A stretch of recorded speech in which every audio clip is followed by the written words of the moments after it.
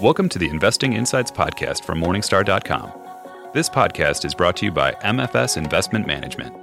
Backed by 40 years of essential fixed income. Markets change, but the role fixed income plays shouldn't. That's why we stay true to our traditional approach. Essential fixed income. Find out more at mfs.com/fixed income. This week on the podcast, Christine Benz with 3 ideas for IRAs. Eric Compton sees an attractive dividend opportunity with Wells Fargo. Beth Foose on a bronze-rated muni fund with a solid team. Aaron Lash thinks Kraft Heinz is undervalued despite bad news. Alex Bryan with 4 ETFs for IRAs. And Jamie Katz on how the slowing housing market affects Home Depot and Lowe's. Let's get started. First, 3 good ideas for IRAs.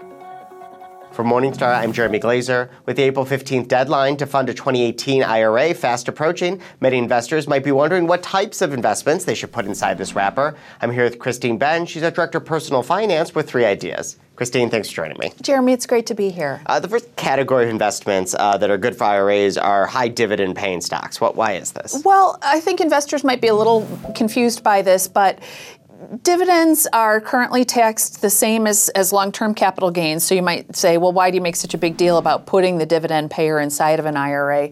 And the key reason is that if you own a dividend-paying company or if you own some sort of a fund that focuses on dividend-paying companies, you get those dividends year in and year out, regardless of anything that you might do to try to control the receipt of those distributions. So if you do like dividend-paying securities and you have room in your tax-sheltered accounts, I would prioritize them there rather than putting them in a taxable account. Taxable account is great for that plain vanilla index fund that might happen to have some dividends, but if you're prioritizing a high dividend payer, I would house it inside of a tax-deferred account. And if you were looking for a dividend fund for this year, what would be a good choice? One that our team likes is called Schwab Dividend Equity, the ETF. The ticker is SCHD. And this is a fund that is neither extremely high dividend focused nor focused exclusively on dividend growth, which tends to lead to a lower dividend payout. It's somewhere in between. It's a very low cost product. We think it's a really nice option for investors who do want to receive some sort of regular income from their products. The second category to think about are Treasury inflation-protected securities, or TIPS.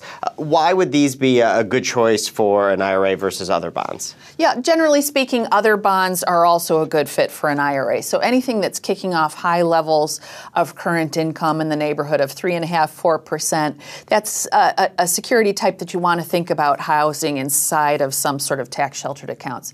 TIPS in particular, I think, are worth a look inside an IRA. For one thing, they tend to not frequently be found on 401k menus. So this might be a slot that you have open because you're not fulfilling it through your 401k. The other key reason relates to the taxation of TIPS. So when you own a TIPS bond, you own tax on not just the coupon payout, but also the inflation adjustment. So TIPS are generally a security type that you want to house inside of a tax-sheltered account. And your third category is also in fixed income, yeah. And that's those higher yielding bonds, maybe more aggressive bond funds. That's right. And the interesting thing is, Jeremy, I was just doing a little prep for a presentation a couple of weeks ago, and I saw that yields have really popped up on some of the lower quality stuff. I hadn't been paying close attention, but you don't have to stretch for a high yield bond fund that is yielding 6% today. Same with emerging markets bonds. We've seen yields pop up quite significantly over the past 6 months.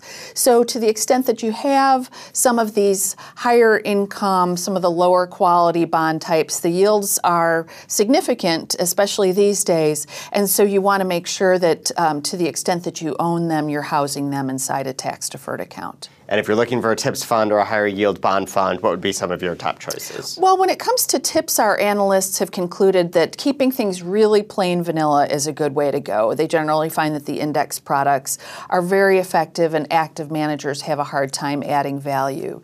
So the funds that I recommend again and again would be Vanguard short-term inflation-protected securities. It's one I've got in my model portfolios. Vanguard inflation-protected securities, it has more interest rate sensitivity, but it's also another good option.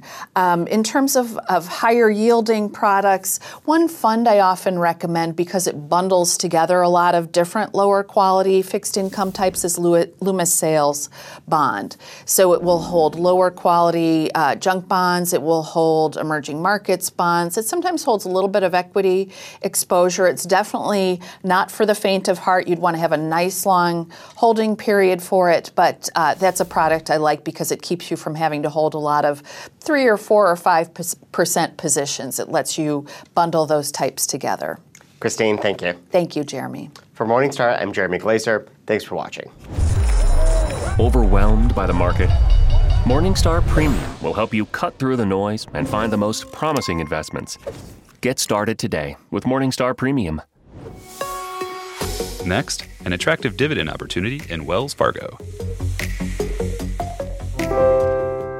Widewell-rated Wells Fargo is still trading within a 4-star range, and the bank boasts one of the top dividend yields among our coverage, at roughly 3.8%.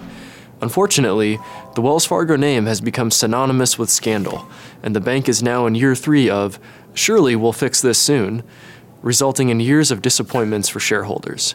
The bank does face real issues, including current and future potential impairments to its brand, which is already making it difficult to stem the loss of future business, such as from advisors or retail customers who have lost faith in the bank, and the bank will likely remain under its asset cap through the end of 2019. Initially, the bank had found ways to maneuver the balance sheet to make the asset cap sting as little as possible, but with those efforts already largely completed, the bank will face a higher cost from being unable to grow. The constant focus on defense has also robbed the bank of an ability to be more aggressive on offense during a time when the banking industry is arguably changing faster than ever. While the negatives are obvious, they are also being priced into the stock to some degree, giving investors, particularly those searching for yield, a potentially attractive opportunity. We will highlight that Wells is still very profitable, yielding a return on average tangible equity of over 15% in the most recent quarterly results. With an inability to invest in balance sheet growth, the bank will be more focused on share repurchases and dividend growth than most of its peers. Further, with a current CET1 ratio of 11.7% compared to an internal target of 10%, the bank also has more excess capital than most peers. The combination of the asset cap and excess capital should lead to healthy dividend and share repurchases in 2019. While the asset cap will eventually be lifted, we think when that does happen, and if Wells can maintain or even improve their current returns, shareholders should eventually be rewarded with share price appreciation. In the meantime, the bank may be able to repurchase roughly 6% of shares in 2019 and roughly 5% of shares in 2020, subject to regulatory approvals. And with the share counts declining, we forecast the bank could support dividend growth in the double-digit range over the next several years, even with limited top-line revenue growth. This should provide some cushion for shares as the bank continues to navigate the real risks and issues it faces over the next several years. Watch all the Morningstar content you love from your living room. Download the Morningstar Roku channel and get up-to-date independent insights on today's markets. Be comfortable. Be informed.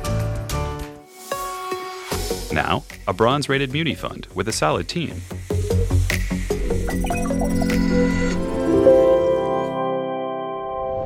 Wells Fargo Intermediate Tax AMT-free fund is backed by a stable, well-resourced team that's delivered solid returns. That, along with the fund's attractive fees on most of its share classes, supports a Morningstar analyst rating of bronze. Managers Robert Miller and Lyle Fitterer have been co-managing this fund for over a decade. Miller came to Wells Fargo from American Century in 2008 and takes the lead here. Fitterer leads the firm's tax-exempt fixed income team and also serves as the co-head of its global fixed income platform. The two managers tap a variety of tools to build this portfolio, including moderate adjustments to duration and yield curve positioning.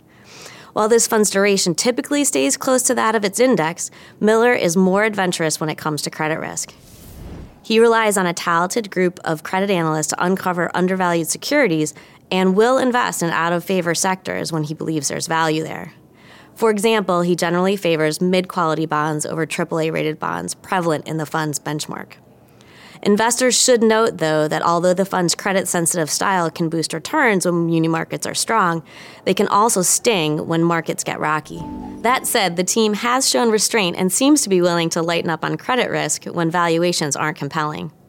That approach has generated solid returns over the long haul, with the fund's 10-year annualized gain topping roughly 2/3 of category rivals. This podcast is brought to you by MFS Investment Management, backed by 40 years of essential fixed income. Your fixed income strategy should aim to deliver the essentials for your clients: income, diversification, and risk management. Find out more at mfs.com/fixed income. Next, we see Kraft Heinz as undervalued despite bad news. While no-moat Kraft Heinz boasted its second consecutive period of more than 2% organic sales growth in the last quarter of 2018, this was overshadowed by a rash of unfavorable headlines surrounding profit contraction, an SEC investigation into its procurement accounting, and a reduction in its quarterly dividend. Despite this, we view shares as undervalued today. In the quarter, adjusted operating margins contracted. We do expect this pressure to persist, but we view the firm's emphasis on ratcheting up spend behind its brands and capabilities favorably.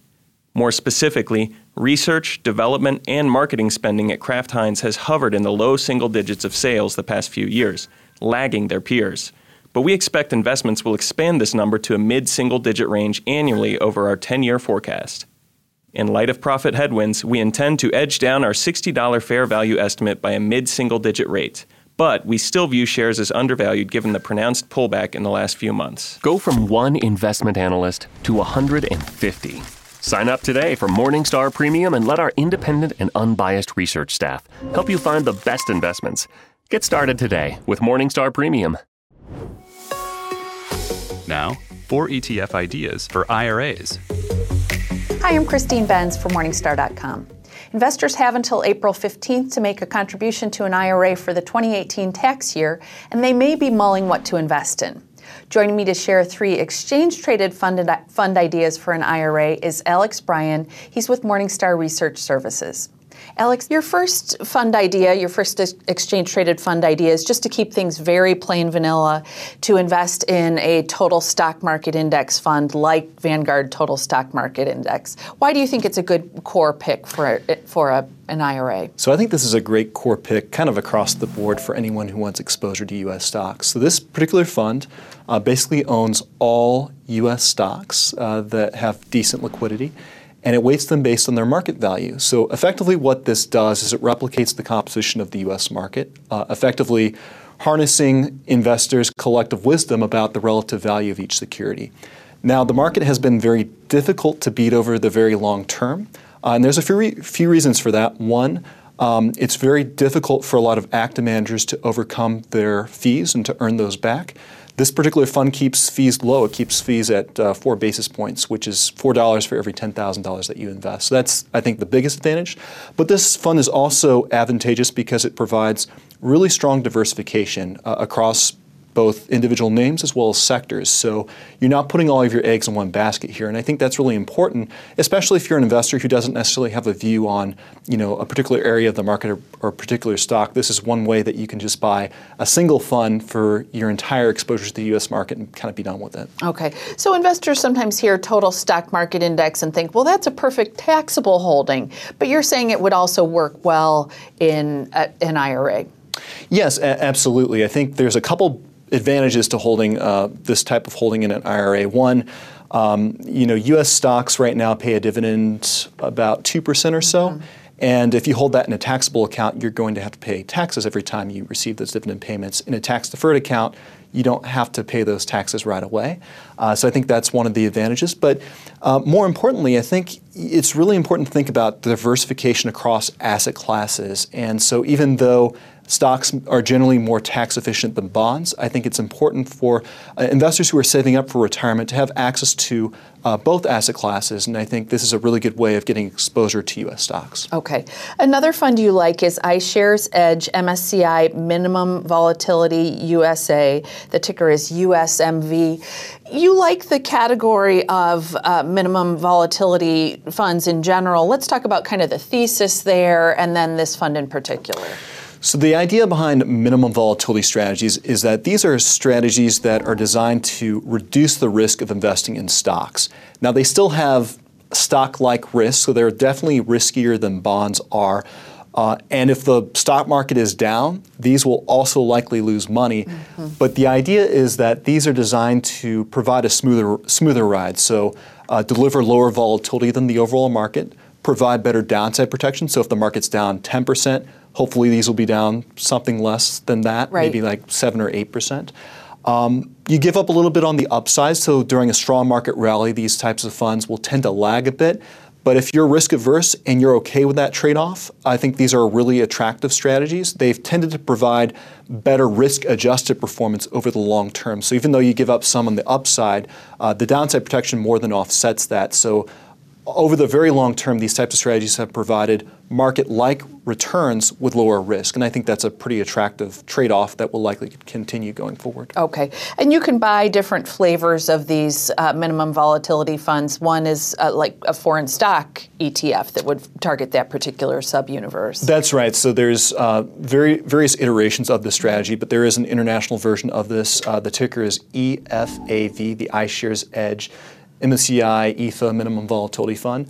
But this fund, the U.S. version of it, the way that this works is it basically starts with all stocks that are listed in the MSCI USA Index, and then it uses a pretty complicated algorithm to try to construct the least volatile portfolio possible, looking at two things. One, the volatility of individual stocks, and two, the correlations across the stocks. So it's trying to not necessarily own the least volatile stocks, but it's looking at stocks that in combination will provide the lowest overall volatility. So it's looking at diversification as well as the individual defensive characteristics of each stock. And I think that's an important thing for a core holding because it's not going to load up on just utilities or just consumer defensive stocks. It's still going to own some tech stocks, still going to own some energy stocks.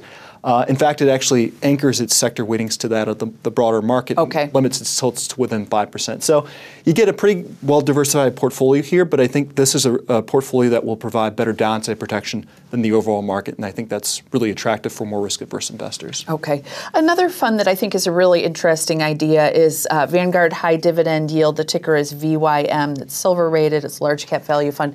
Let's talk about the thesis for holding dividend payers inside of an IRA, because I think some investors might look at that and say, well, dividends are taxed just like long-term capital gains, so why should I house a dividend-focused fund inside of an IRA? Let's talk about that to start. Yeah, so dividend, when a company pays a dividend, that creates an immediate taxable event. You have to pay taxes on that when you receive the money. If you hold it in a taxable account. If you hold it in a taxable account. So the benefit of holding this in an IRA or a tax-sheltered account is that you get to defer those taxes, and that allows you to keep more of your money to earn a higher rate of return before you ultimately pay those taxes. So I think that's a really attractive place to hold income-producing securities, whether it's bonds or dividend-paying stocks. IRAs are particularly attractive for that. But more broadly, aside from the tax considerations, I think there's a lot to like about dividend-paying companies. One, dividends impose discipline on managers, prevents them from hoarding cash and makes it harder for them to invest in low-return pet projects and things like that. But also, dividends allow investors the fortitude to stay invested through the market's rough patches. A lot of these companies tend to have a bit more stable cash flows than the non-dividend payers out there.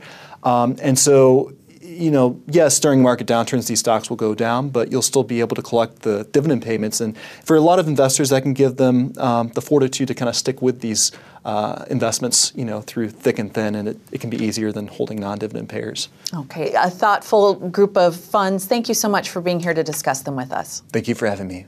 Thanks for watching. I'm Christine Benz for Morningstar.com. Can your portfolio weather the market? Use our premium portfolio tools to identify risks and streamline your holdings. Get started today with Morningstar Premium.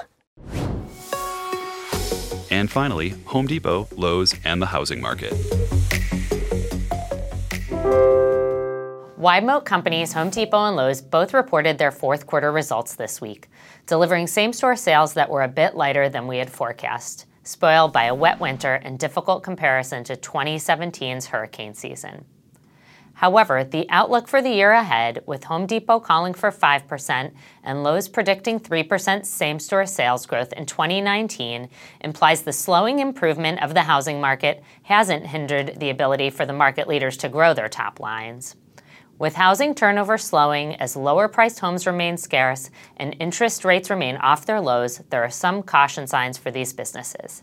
However, still rising home prices and the aging housing stock are mitigating factors that continue to help offset these headwinds. At this time, we view both Home Depot and Lowe's shares as fairly valued. We have slower growth embedded in both models ahead, given where we are in the current economic cycle and the market share gains the businesses have already captured. Our $170 fair value on Home Depot is contingent on 3.5% sales growth and 20 basis points of operating margin expansion on average, while our $98 fair value at Lowe's incorporates 2.5% sales increases and 20 basis points of operating margin improvement annually. We expect both companies to maintain their market leadership positions and generate solid ROICs supporting our wide moat ratings. That does it for this week's Investing Insights podcast from Morningstar.com. We hope you have enjoyed our program and we welcome your feedback. Please send your comments and questions to podcast@Morningstar.com. From everyone here at Morningstar, thanks for listening. Sponsored by Oppenheimer Funds, a leader in global investing.